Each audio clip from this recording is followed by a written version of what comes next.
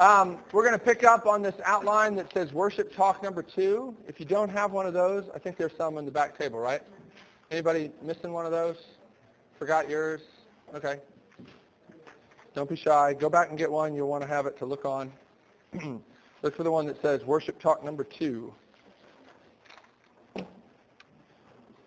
Picking up on the stuff about hymns and why we sing hymns in RUF for benefit of the podcast. I apologize, my battery ran out somewhere during the talk last time. But I'll tell you this, there's a much fuller discussion of these points about hymns. These are sort of some of the points I make when I give this talk about hymns, but I usually make a lot more. And there's a couple places online that you can get a fuller version of this stuff about hymns. One is at covenantseminary.edu, and there's a place where you can listen to different lectures online for free. And if you search my name, TWIT, you'll come up with one that I did on why we still need hymns in a postmodern world. You also find one I did about jazz, learning to glorify God through enjoying jazz. So if that's of interest to you, you can check that out too. You can also go to the Southern Baptist Theological Seminary in Louisville, Kentucky, to their website, which is sbts.edu. Find your way to the Worship Institute, which is kind of a subsection of their website there. And I just gave some lectures up there over spring break, and I spread the talk out over 2 days as far as hymns. And I also did a talk on engaging the emerging church with hymns. So if that's of interest to you, to think about some thoughts about the emerging church and places where I would commend and places where I would maybe offer some critique or engagement and how hymns can help us, I think. You can hear that too. So I don't know where it cut off. I'm hoping that it just cut off like the first couple points we made about hymns, because those are out there. Those thoughts are out there in fuller forms anyway. So let's pick it up at the bottom of the front of the talk number 2 on the last bullet point there, which actually I made this point for real briefly, I guess, during the worship this morning. C.H. Spurgeon. You guys know who C.H. Spurgeon was? Great Baptist preacher, lived in the 1800s. Many regard him as one of the finest preachers in the English language. If you've never read anything by Charles Spurgeon, highly recommend that you check him out. Lots of his sermons available online you can hear. But he said this one time: "When I cannot understand anything in the Bible, it seems as though God has set a chair there for me at which to kneel and worship, and that the mysteries are intended to be an altar of devotion." I think that's really good advice. And I think one of the reasons that I love hymns so much, and I think a lot of people love the hymns, is they don't provide nice, easy little answers. They don't reduce Christianity down to a couple little simple things. Now, there are some that do, but in general, the hymns that have survived are hymns that wrestle with the paradoxes of the Christian faith. Things like, "And can it be that thou should die for me?" See, at one level, you go, okay, yeah, that's what the gospel is, that Christ dies for sinners. But what Wesley's sort of picking up on there is just this disjuncture between God dying for sinners. That should never cease to amaze us, that God would die for sinners. Or as Augustus Toplady says it in another hymn that we sing sometimes, "O love incomprehensible that made thee bleed for me, the judge of all hath suffered death to set his prisoner free." I think I made this point the other day.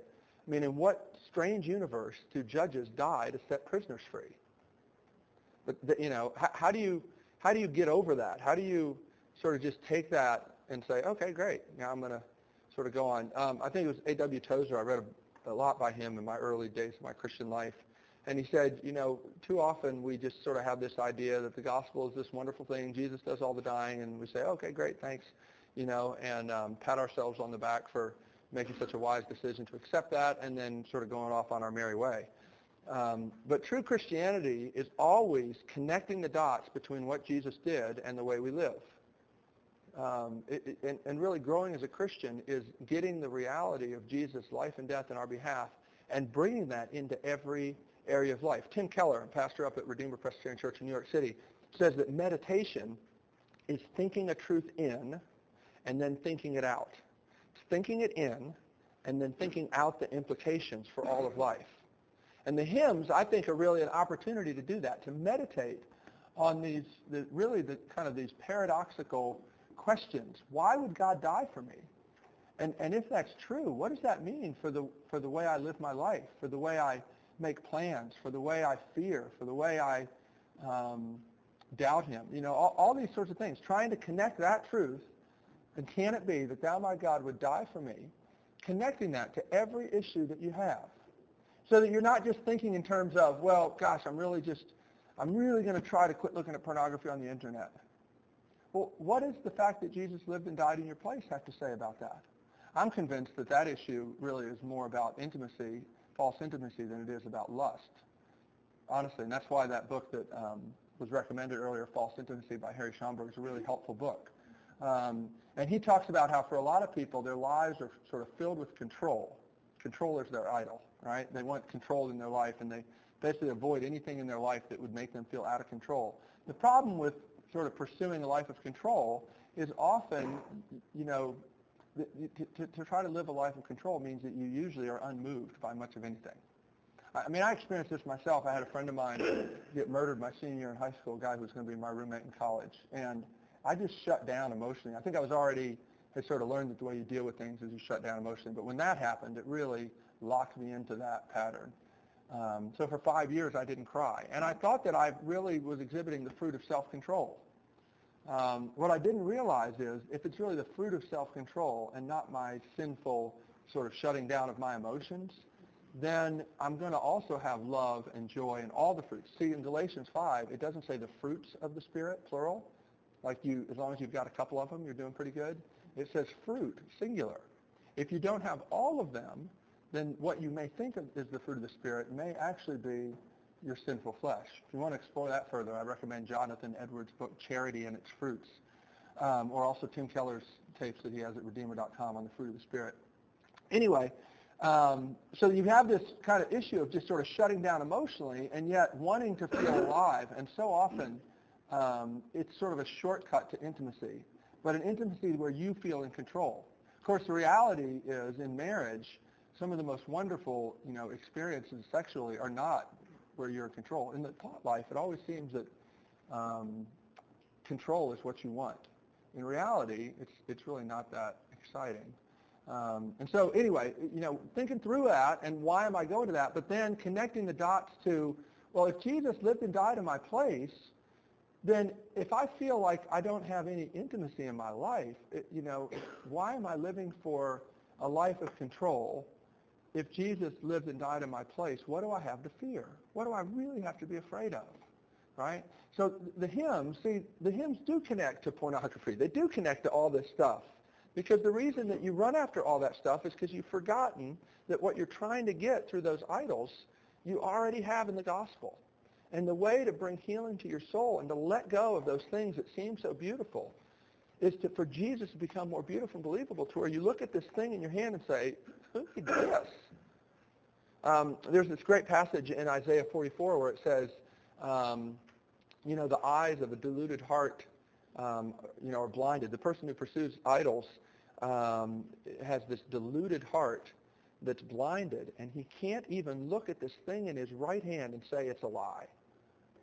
Sometimes we get so trapped by our idols that we can't even see that they're a lie. Tim Keller says that idols create delusional fields, that when you start to put your hope in something, it ends up filling your life with false ideas.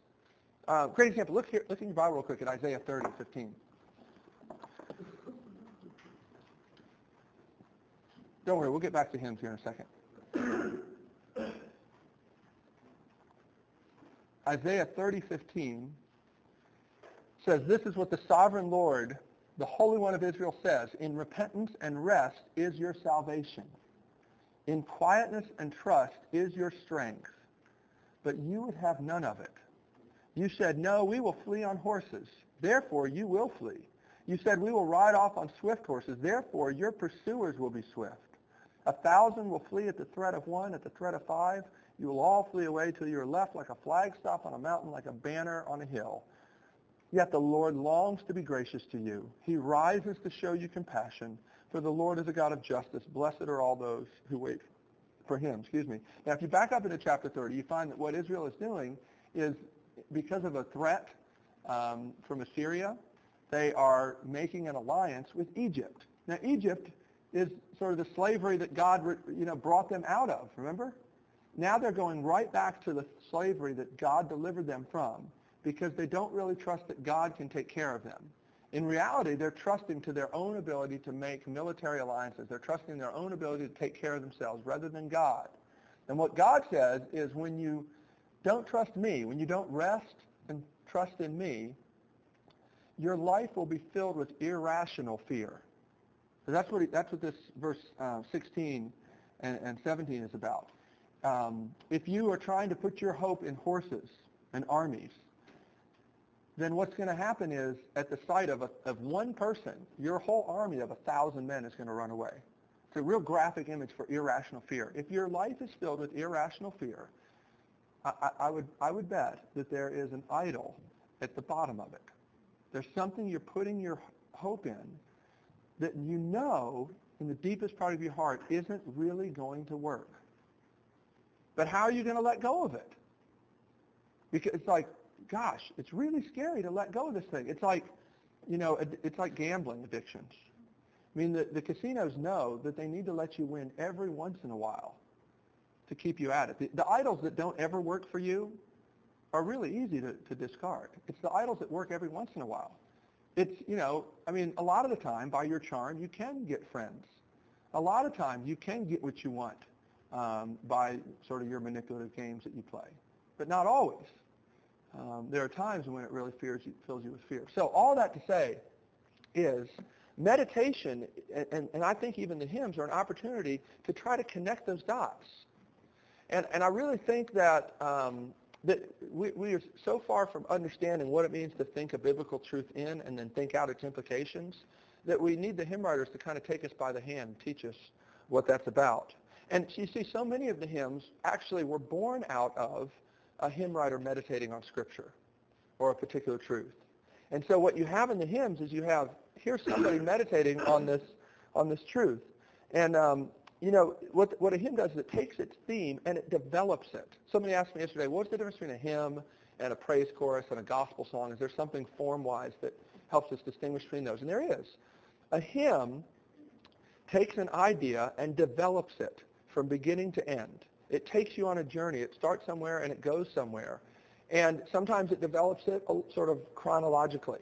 Here's this truth and how I first came to understand it, and here's how it works itself out in this situation, in this stage of life. And then often those hymns, the last verse is about death, about how I'll need this truth at death, like it is well with my soul, for instance, or on Jordan's Stormy Bank. Jordan's Stormy Bank is actually all about heaven and crossing over. Bad example. How sweet the name Jesus sounds, kind of does that, right? It kind of talks about, your name sounds sweet, and yet there are times I really doubt it. And then, I mourn the weakness and the coldness of my heart and worship. But there's a day coming when I see you as you are, when I'm going to praise you as I should, right? And so it sort of holds that truth up before us and says, this truth matters for now. It matters for when you die. It mattered, when you look back at your life, you need to bring this truth back to there too. And so these hymns do this. They let us kind of look at this truth from different angles and gaze upon it, and even helps us think through, how do I need to apply this truth? How do I need to connect the dots between my past, my present, and my future with this truth? The thing about gospel songs, and gospel songs would be things like Christ the Solid Rock, I Stand, is not technically a hymn. Hymns don't have refrains or choruses. A hymn has stanzas that are all the same, and yet the thought develops. A gospel song has a refrain which sort of is the central point, and then the verses sort of say the same thing in different ways. But they generally don't have the kind of development of thought as does a real traditional hymn. Now, this isn't to say that gospel songs are always bad. The gospel songs emerge in the late 1800s, primarily during the evangelistic campaigns of D.L. Moody, because they didn't have a lot of hymnals. And so Ira Sankey, who was the song leader, he would sing the verses, and then the masses, the unlettered, unlearned, often illiterate masses, could join in on the chorus. right? So there's a lot of songs that people regard as hymns that are really gospel songs. And one of the things about the gospel songs is the theological sort of taste of people was changing during that time.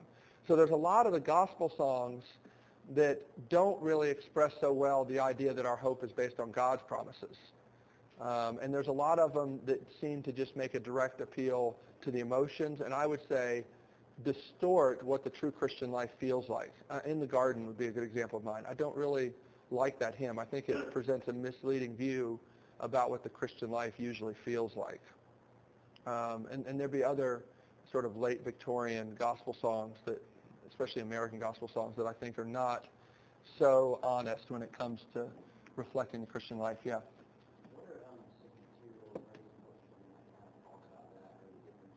Yeah. Well, that, if you want a really good discussion of those different forms, I'd recommend a book called Praying Twice by Brian Wren, W-R-E-N. But you definitely have to spit out the bones of his book. His theology is atrocious in a lot of ways. But he's a poet, and what's really wonderful in that book, he's a poet and a hymn writer. He's not a musician. But his chapters in there on how music works on our hearts and our souls is really helpful, especially if you're not a musician, because he uses language really wonderfully, but he doesn't use technical musical language because he's not a musician. So I found that really helpful. He has a whole discussion about different forms of songs, like hymns, gospel songs, choruses. Now, choruses basically take an image, and it's sort of short and to the point, and it may be a really rich, wonderful image, right? And like I said, in the Psalms, there are examples of what we might often call praise choruses that are just short and to the point. There's not really a development of thought. But what is interesting is that people that do sort of lead worship in settings where they're using mostly praise choruses, they will string praise choruses together in a way that it takes you on a journey. And so I'm saying it's interesting to me, the hymns already do that, and yet people that don't sing hymns have sort of found their way back to doing that sort of thing. The problem I guess I have when I've tried to restrict myself just to praise choruses is there's often places I want to go on that journey, and I don't have choruses to help me go there. Now, I think that's changing. I think there are more choruses being written these days about suffering and about the reality of, struggling. But that's a more recent development, honestly. And if you do a survey, and there have been some studies done of like the top 25 praise choruses that are sung in churches, because there's a group called CCLI where churches that use praise choruses register with this company and report the songs that they sing, and the songwriters get paid through this arrangement. So we know which songs are being sung at churches all across North America. And if you study, for instance, the top 25 praise choruses of the last 10 or 20 years, you will find that there is really almost no unpacking of what the cross is about. There's much more focus on, Lord, I just want your glory. I want to see your glory. May your kingdom come. But it's really it does an end run around the cross. If the cross is mentioned, it's definitely not unpacked. There's a real lack of Trinitarian understanding that God is Father, Son, and Holy Spirit. There's a lot of stuff about the Holy Spirit. There's a lot of stuff about Jesus as friend or as lover, but there's not much about sort of Trinitarian language. A lot of things that are really important biblically don't make much of an appearance in praise choruses, at least the most popular ones. So I really think we still need these hymns because there's a lot of places we need to go, at least if the Bible is our guide, that we don't have in the courses. So, but Brian Wren, he thinks that we need to get rid of the idea of substitutionary atonement, and he wants to get rid of any kind of gender language for God. There's a lot of things where I would differ with him. But that book's really helpful for that. Another book in helping you think about hymns and appreciate them, this is, it's like a $45, $50 book, but if you're really into this stuff, I recommend a book by a guy named Watson that's called The English Hymn, A Literary and Critical Analysis. And it's the only book I know of where he will take a particular hymn writer and help you say, here are characteristics of this person's hymns. Here's the kinds of things that Isaac Watts does that makes, his art of hymn writing work. But then look at Wesley. He does different things that are more characteristic of him. And look at Anne Steele. She does some other things that are characteristic of her. Anne Steele, for instance, one of my favorite hymn writers, she wrote Dear Refuge of My Weary Soul, Thou Lovely Source, True Delight. Her hymns are marked by really striking names that she gives to God. Dear Refuge of My Weary Soul. And often it's the first line of her hymn is some address to God using a name that I never would have thought of. And yet then the rest of the hymn sort of proceeds from that name. And I think, again, there's a way of thinking about meditation. Do you think of Jesus as the one who's fairer than the rose of Sharon? That's a biblical image. What does that mean? Have you thought of him that way today? I've read a very interesting book about this whole idea of metaphors that said, before the Reformation, the primary way that people understood Jesus was they regarded him as a judge. You see this in all the popular kind of art of the day, in the passion plays. They had these performances to sort of scare people into, giving money to get out of purgatory. But the primary image, metaphor used of Jesus was Jesus as judge. Now that's a true biblical metaphor. The problem is, as Calvin said once, a half-truth masquerading as a whole truth is a complete untruth. And to think that Jesus is merely a judge or only a judge really distorts the biblical witness to who Jesus is. What happens at the Reformation, this guy's arguing, is that when people like Luther and Calvin start to read the Bible and actually read it for what it's saying, they find that there are just an explosion of different metaphors used in Scripture. And all of a sudden, at the dawn of the Reformation, you see in sort of the wood cuttings and the paintings, in the sculpture, in the songs, all these things, all these rich metaphors about who Jesus is. And I think the hymns do really well with that. I think in praise choruses, in a lot of ways, we've kind of fallen into some rather cliched images. They're true. I mean, the Lamb is worthy. I mean, that's right out of the Bible. It's right out of the book of Revelation. But I think for a lot of people, they've heard that so many times that, when they think about the Lamb, it's not a hypertext, where you click on it, it takes you, from Genesis to Revelation, the idea of the Lamb who was slain, and what does that mean? But for most people, they just say, oh, the Lamb who was slain, that's Jesus. And they sing it without even thinking about it or connecting the dots. I think, there's a lot of rich metaphors in the Scriptures, which I would love to see praise choruses delve more into, and I think the hymn writers can give us some good sort of paths to follow in that regard. So that's a long way of saying sort of this whole thing about hymns and meditation. Yes? What was that book? Watson, yeah. The English hymn, A Critical Introduction or a Literary Introduction, something like that. It's Oxford Press, and now fortunately it's in paperback, so you can track it down on Amazon, I'm sure. It's a pretty thick book. And when he gets to Victorian hymnody, I don't like the way he does that chapter. I'm not going to get into why, but I'll go tell you. He basically takes Darwin's book, Origin of Species, and sort of uses that and quotes from that as sort of his different subheadings. And it's a very confusing way to talk sort of about the evolution of Victorian hymnody. He was doing so great. I think he felt so overwhelmed by just how the explosion of hymns in the Victorian era that he was trying to find some way to organize the material, and he chose to use Darwin's Origin of Species, which came out during that period.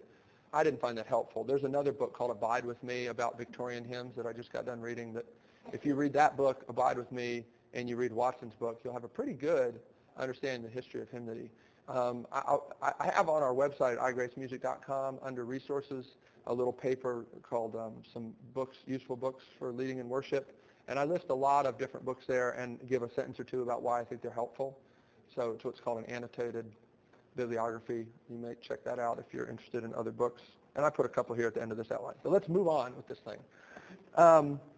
The hymns remind us that we can only approach God through the shed blood of Jesus. You remember I made that an important point at the beginning, that our worship is acceptable only through Jesus and his blood. And yet it really is surprising to me how few worship choruses, modern worship songs, celebrate that fact or make that point explicitly. I've been in many, many settings, unfortunately, where we'll sing lots of songs, but never is it communicated that our worship is made acceptable not because we just want to praise Jesus, but because of the shed blood of Jesus. We do not have a right to enter into God's presence because we want to, no matter how much we want to. And if you think about it, if you begin to think that it's your passion and your zeal that sort of gives you a reason to be in God's presence, what are you going to do when you don't feel zealous and passionate for the Lord? So it sort of puts you in this sort of catch-22, I think, that will really kill you. It's so important that the blood of Christ be celebrated in the songs that we sing, in the prayers that we pray, in the sermons that we preach, all that stuff. So I just talk about that. The hymns focus us more on God's promises than upon our promises. And this is important. The way you grow as a Christian is your faith feeds on the Lord's promises. You do not grow by telling God over and over and over again what you want to do. You grow by resting in the promises of God, right? Didn't we just read that? In repentance and rest is your salvation. One time Jesus was asked in John chapter 6 by the disciples, what is the work we need to do, the work which God requires? And Jesus said, the work that God requires is to believe in the one he sent. Christian life is about believing before it's about working. It's about resting. And it's so important that we understand that we celebrate and that we hear again and again the Lord's promises to us. In one of Paul's letters to Corinthians, I think it's 2 Corinthians chapter 1, it says that as many promises as God has made, they are all yea and amen in Christ. Then when you look at the Bible, you should be looking for those promises. I have some old books at home. One of them is The I Wills of God. It's a great book, just a study of every place in the Bible that God says, I will. That would be a wonderful study for you to do sometime. The I Wills of God. And then there's another one this guy wrote, R.B. Power is his name. I think some of these have been reprinted. There's one on the I Wills of Christ and the I Wills of the Psalms. And, it's very fascinating. There is a place for our will, right? There is a place for our will. If you read the Westminster Confession of Faith, they have a chapter on oaths and making vows to the Lord as part of worship. We don't think about that very much in our day and age, but there really is a place for that. But those vows and those wills that we make, sort of expressions of our will to God, are always a response to hearing what he's promised to do. And it's really important that we understand that. And I think the hymns help us with that. I think that the hymns really help us remember that it's God's promises that matter. They help us to know and rely on the love God has for us. A lot of choruses, like a lot of modern evangelical theology, make a direct appeal to the will. They want to talk all about the decisions that we make. A lot of people give the impression that the way you become a Christian is your decision. And they continue to sort of preach that the way you live the Christian life is by your willpower and your decisions. I would argue that that's not biblical. And I think a lot of the praise choruses reflect that unbiblical understanding of modern American evangelicalism. But if you go back to the Bible, you'll find that it's full of calling us to cast ourselves on the promises of God rather than our own willpower and what we promise to do. This is the difference sort of between penance and repentance. In repentance, we cast ourselves upon God's mercy. We say, Lord, I've sinned. Thank you for bringing that to my attention. Open my eyes to see that. Now, forgive me based upon what Jesus did and help me to live. Penance is what a lot of us do. It's when we get caught in our sin and we say, Lord, forgive me. I promise I'll never, ever do this again. And Jesus has no part in that equation. There's so many people that live their Christian life that way. Oh, God, you caught me again. All right, let me go, and I promise never to do it again. So what you're basically saying is, God, forgive me based on my promise. And God will not do that because he knows that you're lying. See, Jesus is not part of that equation. And I think a lot of modern evangelicalism doesn't get that point, and I don't think we need any more songs that are confusing us about that point. The hymns focus upon God's promises more than ours, and I listed there for you Rock of Ages, great example. Could my zeal forever flow? Could my zeal know respite? No, that means no rest. Even if I could be fired up for Jesus all the time. Could my tears forever flow? Even if you could weep over your sin the way you need to, it still wouldn't have any effect in getting God to love you.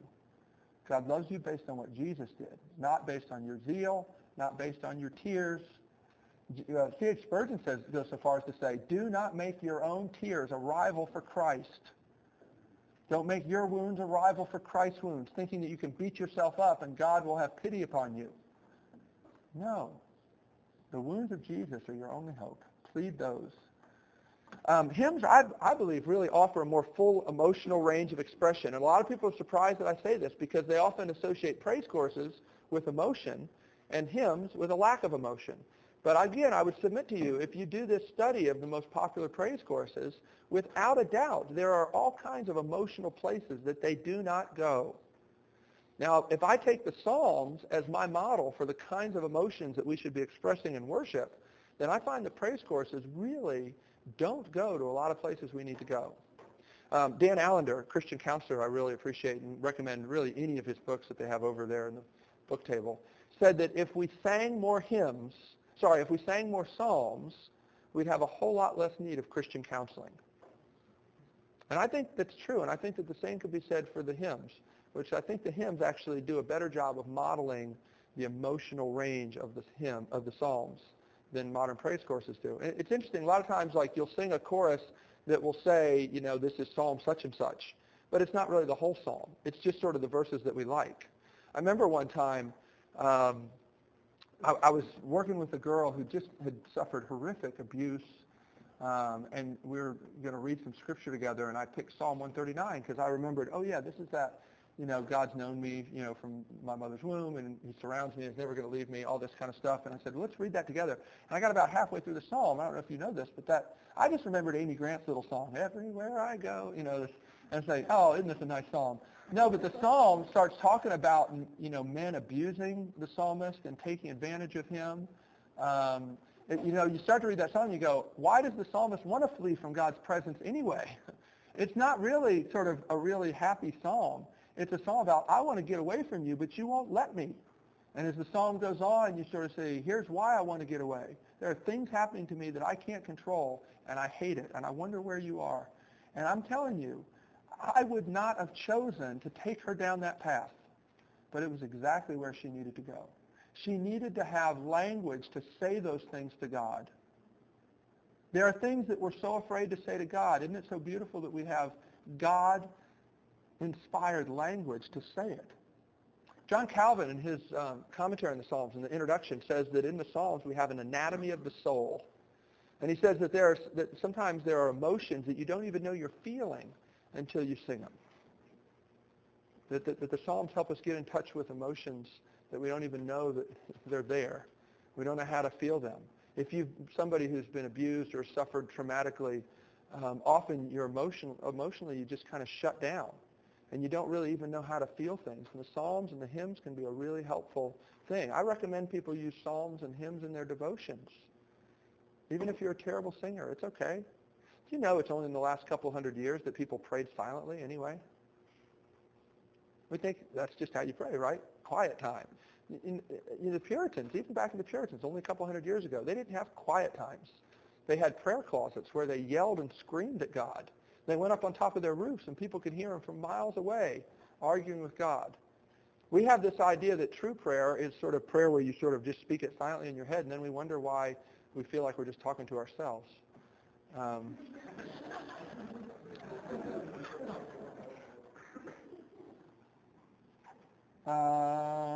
Hymns engage our imagination, our intellect, and our will together. Again, I think a lot of the praise choruses go directly for the emotions. I think a lot of the gospel songs go directly for our will. And I think good hymns give us rich language and help us think through sort of how this affects not only my will, but my affections, but my sense of what's beautiful, and the understanding. I think they bring those together in a way that really reflects the scriptures. I think they really appeal to the imagination more than I think a lot of modern songs do. Now again, if you've ever worked in video or television or any of that kind of thing, I had an opportunity back when I worked in a recording studio to be involved in a couple TV commercial shoots. And for a 30-second TV commercial, they spend days sometimes really working on a shot, framing a shot that you're going to see for a second or two. So just because something's short doesn't mean that a lot of work didn't go into it. Okay, I'm not suggesting that. And sometimes it's a really beautiful picture. But it tends to be sort of here and then it's gone. The hymns, I think, seem to use richer, in a sense, language in general, just because they have more time to sort of develop an idea or a thought or a metaphor. I do think, and I'll just tell you, if you're in a church or in a ministry group where you sing a lot of choruses, I would suggest trying this. I refer back to Charles Spurgeon. The way he often preached It's different than your RUF ministers preach. Your RUF ministers generally take a passage of Scripture and exegete it, go through it. Spurgeon would usually read a passage of Scripture in the service, and he would make little running comments as he did, but then he would preach from one verse, and sometimes even one phrase of a verse. And so he might have a sermon that was, Jesus loves sinners. And his first point would be, Jesus loves sinners. And his second point would be, Jesus loves sinners. And his third point would be, Jesus loves sinners. Now see, Jesus loves sinners is a pretty simple idea, but he could go off for quite a while on that. And so what I would say is if you're singing, you find yourself in a situation where you're singing the same line over and over again, maybe try and think of it that way. You can still meditate on it. What you don't want to do is just sort of sing it mindlessly, but sort of use it as a vehicle for meditation. Maybe the first couple times think about, what does it mean that Jesus loves sinners? Jesus, who is Jesus? Jesus loves sinners. He doesn't just tolerate sinners. He's not disappointed with his children. He's not ashamed to call them brothers. Jesus loves sinners. Imagine the kind of people that Jesus loves. He doesn't love people that pick themselves up by their bootstraps, clean themselves off, and then approach him. He loves sinners while they're still sinners. As long as they are still sinners, right? So, I think the hymns, again, help take us by the hand and lead us through that. But, if you're somebody who leads worship and you have an opportunity to lead and you use choruses, teach people how to sing them in a way that they can learn how to meditate like that. I think it would be really helpful. Like I said, hymns broaden our range of metaphors. That book that I mentioned for you, The Imaginative World of the Reformation, Peter Matheson, there's the reference to that. He says when your metaphors change, your world changes with them. I think that's interesting to think about.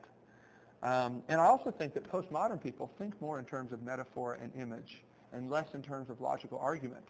And while, I love systematic theology, I find in the last 10 years my heart has been engaged more by theological poetry than just sort of straight up systematic theology. And again, I just reference you to C.S. Lewis's point about the kind of language that God uses to describe himself. Again, I'm not opposed to using theological terms that help bring a certain amount of precision to what we're talking about, but beware if you think you've fully captured the thought because you're able to put sort of a pseudo-scientific theological term to it. Okay? There is something about sort of the language of on Christ the solid rock I stand. I mean, you could say Christ is faithful, but it just, I don't know, it doesn't sort of tend your imagination soaring the way it does to talk about Christ being a solid rock. And so I think that God really wants our imagination more engaged. Not only, I think I had a professor at seminary, Dan Doriani, who used to talk about, the problem with legalism, one of the problems with legalism is it really gives no room for the imagination to soar. It just sort of basically says, okay, what God wants me to do is this, this, and this, and it's all spelled out for me. But in reality, what God calls you to is heroic obedience. He doesn't just give you a list of things to do and say, check these things off. He says, live for God's glory in every aspect of life. And that's going to cause you to think and pray and cry out and say, Lord, help. And I think the hymns help sort of stir up our imagination. And I think it's sort of ironic to me that in a lot of ways, a lot of aspects of life, our imaginations are, running wild and free. But it doesn't seem that the imagination has any place in worship. I think the hymns really help engage our imagination and begin to teach us how to use the imagination in the Christian life. I think it's an important thing. Hymns are great art, and I think art has a way of sneaking in the back door and surprising you. And I think, again, it's one of the reasons that hymns are really helpful. And then I think I've talked about this already, that hymns tell a story and they walk us through the gospel. They take us somewhere, take us on a journey. And this is where I really like to bring out sometimes the stories of the hymn writers. And again, the best book I know on that topic is Faith Cook. Her book, Our Hymn Writers and Their Hymns. They had it over there. I think they've sold all of them now, but you can look it up on Amazon, Faith Cook, C-O-O-K. For instance, Anne Steele. I love to tell people the story of Anne Steele. We're going to sing Dear Refuge in My Weary Soul tonight. This is a woman who suffered terribly. She lived in a little village in England in the 1700s. Her mom died when she was 2 or 3, so she grew up without her mom. Eventually she got a stepmom, and they had a pretty good relationship, though at times it was rather rocky, and her relationship with her stepsister was really rocky. She, at one point, was engaged, it seems, and her fiancé drowned. Now, I used to tell the story, it was the day before her wedding. I think that's a little kind of apocryphal addition to the story to make it seem more dramatic. But she did suffer a lot. She had malaria. I don't know, nobody here has had malaria, I hope. But in the days before we had any treatments for malaria, malaria would sort of come and go, and it would bring these sort of hallucinations and fevers. And, she struggled with that really her whole life. Once you get it, you've got it, okay? She was bedridden a lot of the time. She never did marry. Anyway, she wrote some of the most amazing hymns about suffering. That, and most of them got dropped out of the hymnals in the 20th century. Her hymns were incredibly popular in the 1800s. It's hard to find any of them in any hymnals now. At one point, she really is the most prolific Baptist hymn writer. She's the first female hymn writer. There's so many reasons why she's an important hymn writer. There was a Episcopal church in Boston in the 1800s that something like, almost a half of the hymns in that hymnal were her hymns. And now we don't sing her hymns anymore. But I find when I tell people about this story, I say, try this on. Dear refuge of my weary soul. Is that where you feel? Is that what you feel? Can you identify with that? Isn't it good to know that there's a woman who lived 300 years ago in an English village who experienced the same kind of struggles that you're experiencing? And she found God faithful in the midst of that. See, I think college students are really anxious to know that this Christianity is not just a product that's been cleverly marketed to us.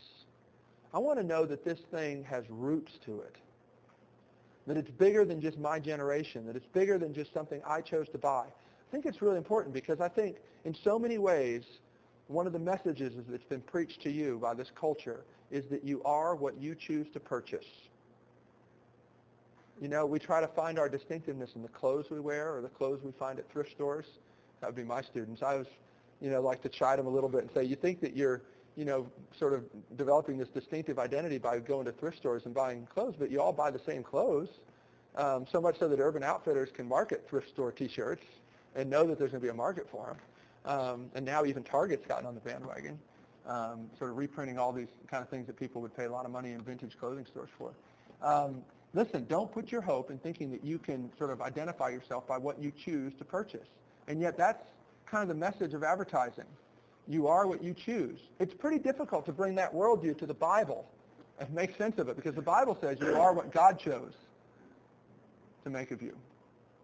I think it's helpful, again, to sort of go back and say, how did this woman who was a Christian 300 years ago, how did she think about this stuff? Very differently than we did.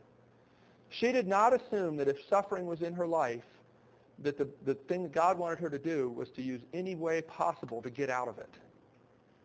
She assumed that God wanted her to sit in that and that maybe he actually was trying to reach her through her pain. As C.S. Lewis says, pain is like a megaphone that God shouts to us through our pain. Christians for most of history have believed that and thought that. Christians in our day don't really believe that. They may say they do, but they don't really. And so I find it really helpful to kind of look at Christianity and look at the Christian experience of people who lived in very different settings than we did. Finally, where are we at here? Beware of worshiping tradition and hymns. I hope I don't have to say that. There are a lot of really horrible hymns out there. I think there's a lot of great hymns that have dropped out of use. I think a lot of people, I meet students who've grown up in churches where they've never sung hymns. I meet other people who may have sung hymns, but they know maybe 10 hymns. And there's so many wonderful hymns, but there's a lot of terrible ones too. A lot of those have dropped out of use. I think that's one of the advantages of sort of drawing from the hymn tradition is a lot of the really bad stuff's dropped out of use. But if you start going poking around in these old hymnals, you'll find a lot of really bad stuff. So hymns are not perfect by any means. And there's a lot of good praise choruses. Again, if I had more time to sort of listen to all that's being done in that genre, I'm sure I would find a lot more examples. But I love things like Beautiful Scandalous Night. That to me is a great example of a modern praise chorus that has some development to it. It also really sort of talks about sort of this paradoxical truth that the night in which Jesus was betrayed was beautiful and scandalous at the same time. I love that. Okay, thoughts about hymns? Otherwise, I'm going to sort of go through some of these questions. I know I've hit some of them, but I've got time, I think, to hit some of the ones that we haven't. But anybody, questions on any of that hymn stuff first? Yeah. Some of our students complain when they come to folks and sound, they complain that the hymns are too complicated and wording and stuff like that. What are some practical ways that we Yeah. can Yeah, I would, a couple things. One, I would raise the discussion with them about what they think worship is to be about.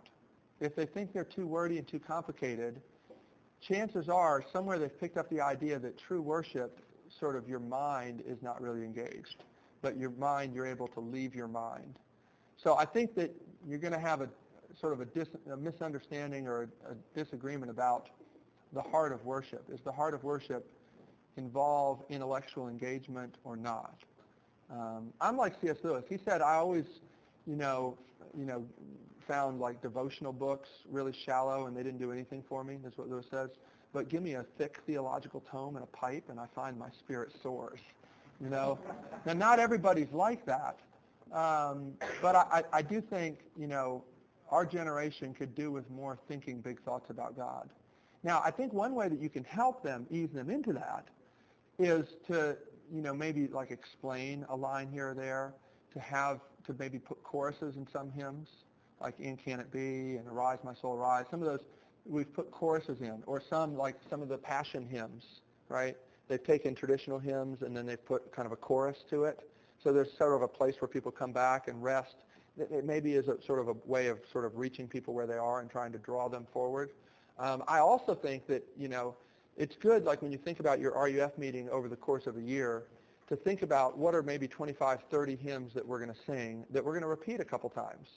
I grew up at a church where we sang probably 5 or 6 different hymns every Sunday, and they were all obscure. So it was like every Sunday you're trying to learn a new tune and read these complicated words, and you never really got comfortable with it. And then I've also been at a church where we sang maybe half a dozen hymns, and those are the only hymns we ever sang. I think somewhere in between would be really helpful to sort of have a canon of hymns, and it might even change from year to year, but to talk with your campus minister, what are you going to preach on in the fall and the spring, and are there some hymns that would really help maybe be theme songs for that series, and try not to just have all brand new songs every week for people. And then encourage them, you can get like some CDs and actually start to listen to the music on your own. I think now we have sort of this possibility where you don't have to teach a song necessarily by debuting it in the meeting. You could send out an email to your RUF group and say, we're going to do this song this coming week. You may not know it. Go to this link on the RUF hymn book online and listen to it. And so when you show up, you'll have heard it before. That's kind of a new thing, but I think technology, especially with college students, makes that very possible. Go hear a clip of this song. There's lots of places where you can hear clips of the Red Mountain CDs or the Indelible Grace CDs or some of the other RUF CDs. And people can kind of learn the music. It's interesting to me. Even like first RUF meeting of the year, I can know that if I do songs off that first Indelible Grace CD, most of the people in there have heard those songs. That's pretty crazy. I used to, 5, 6 years ago, I would have to teach all these songs at the beginning of the year to everybody. So I think technology can help with that regard. All right, let me jump into some of these questions. Some of them I think I've already addressed. Biblical worship versus feel-good worship.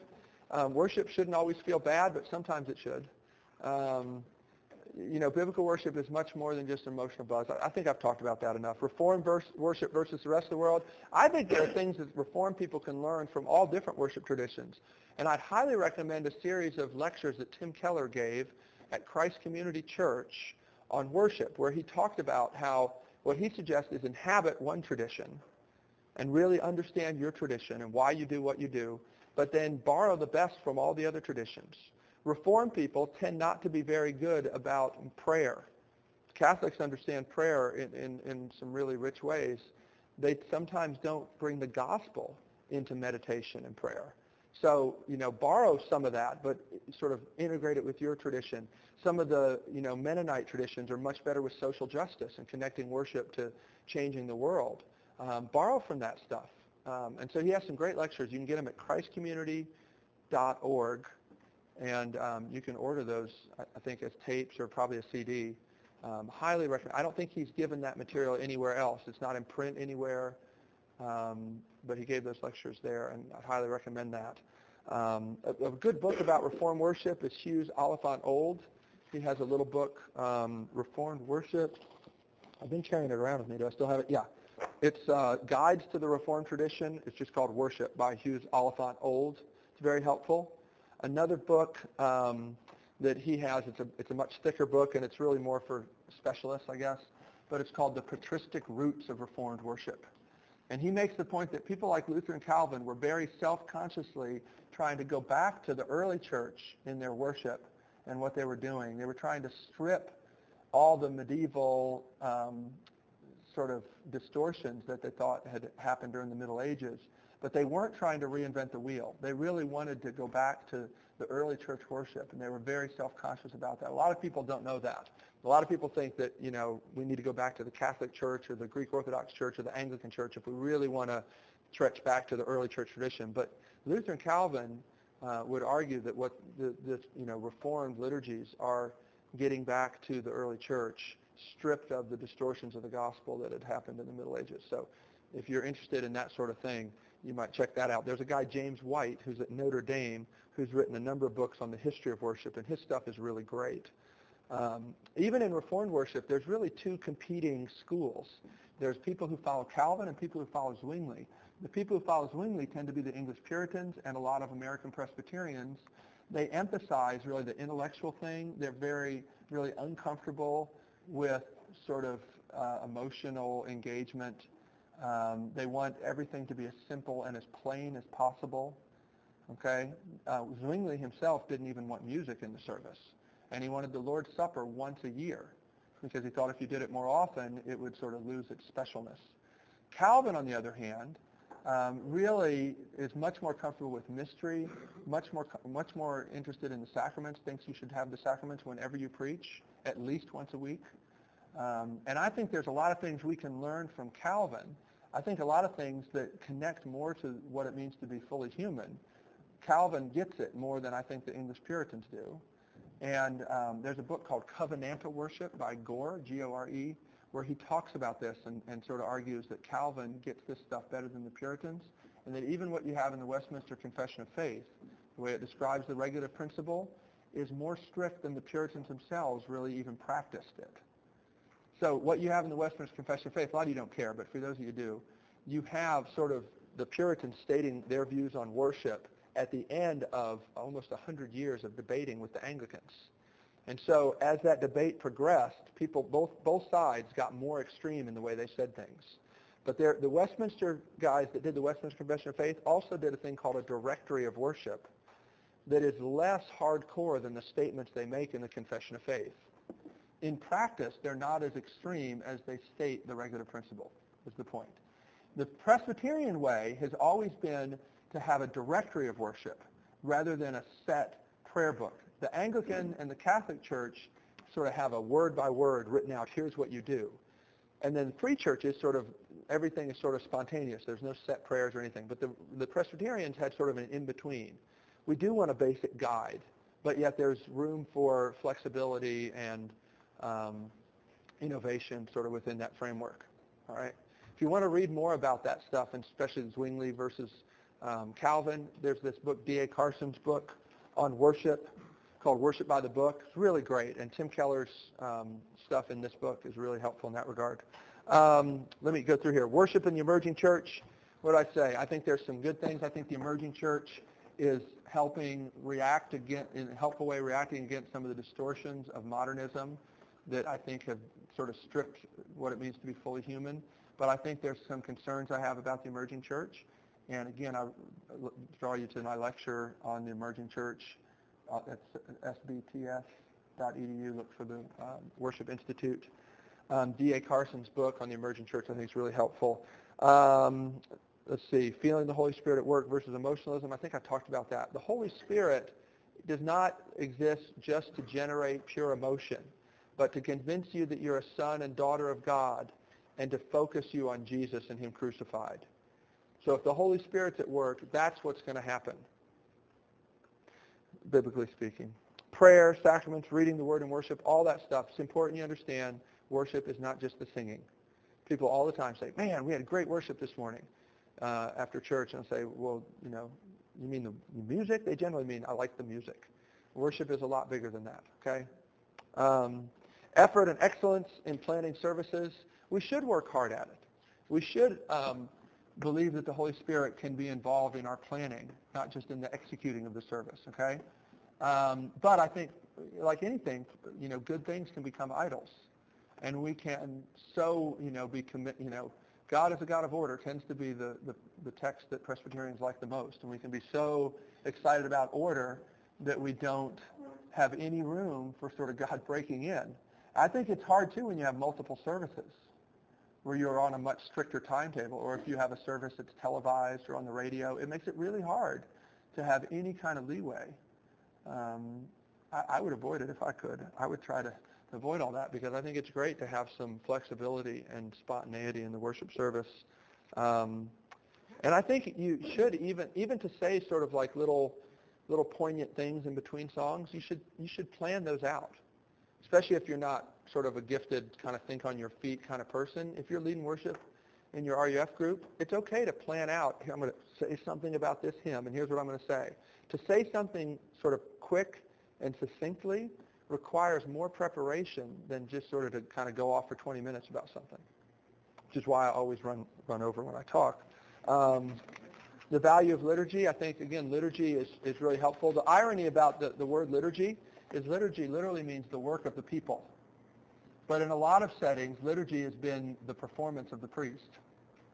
And it shouldn't be that way. And there's a lot of sort of modern liturgical scholars who are emphasizing how liturgy is a conscious way to involve the people. In a lot of our churches, evangelical churches, people complain about entertainment worship, and they complain about that with regard to the music and worship bands and all that. But it's already been worship entertainment. It's already been people watching the minister sort of do the dog and pony show, even before they got a praise band in a lot of places.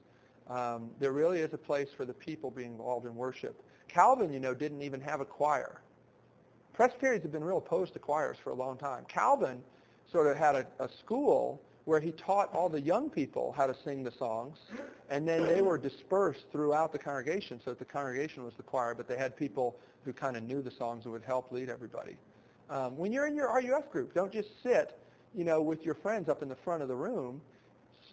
Spread out so that people can that maybe don't know the song so well, especially in the back, can hear you sing. Sing loud. Sing boldly.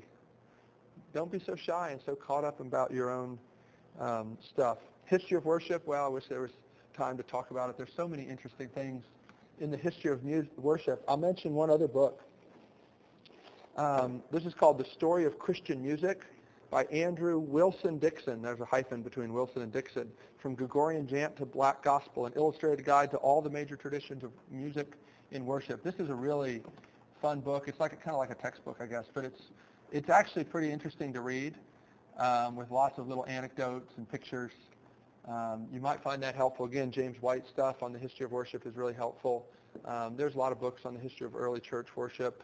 It's a huge area of study. One other book on hymnody that I'll mention to you is by a guy named Foote, Foote, and it's called 3 Centuries of American Hymnody. It's really the only good book on the history of American hymnody and sort of developments between worship in America, if you're interested in that sort of thing. John Whitfleet's book that's over there, Sing with Understanding, has some really helpful stuff on worship, some great essays.